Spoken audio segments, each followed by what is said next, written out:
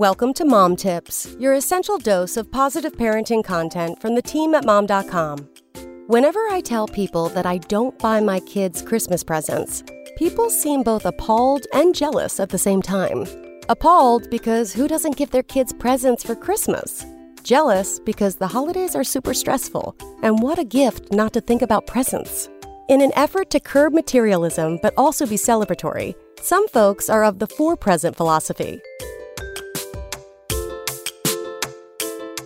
They give their kids something they want, something they need, something to wear, and something to read. That's 4 too many presents for me, thanks. Here's why. 1. Every day is already Christmas.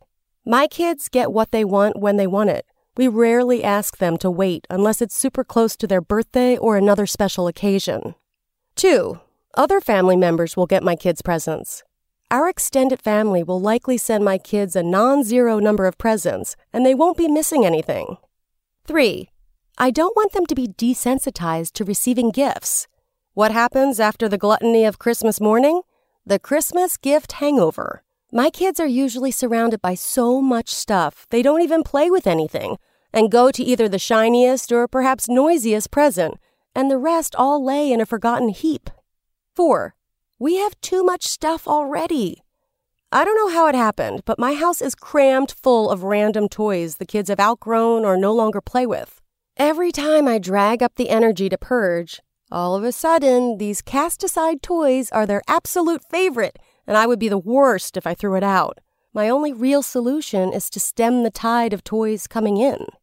5. I have so many children.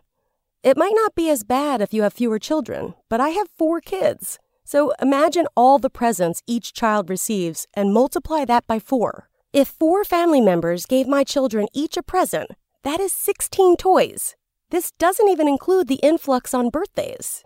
I know we are in a position of comfort and privilege so we can get the kids what they want when they want it. I know not everyone falls into this category, so if it brings you and your children joy to go all out for the holidays, I don't wish to stop or judge you.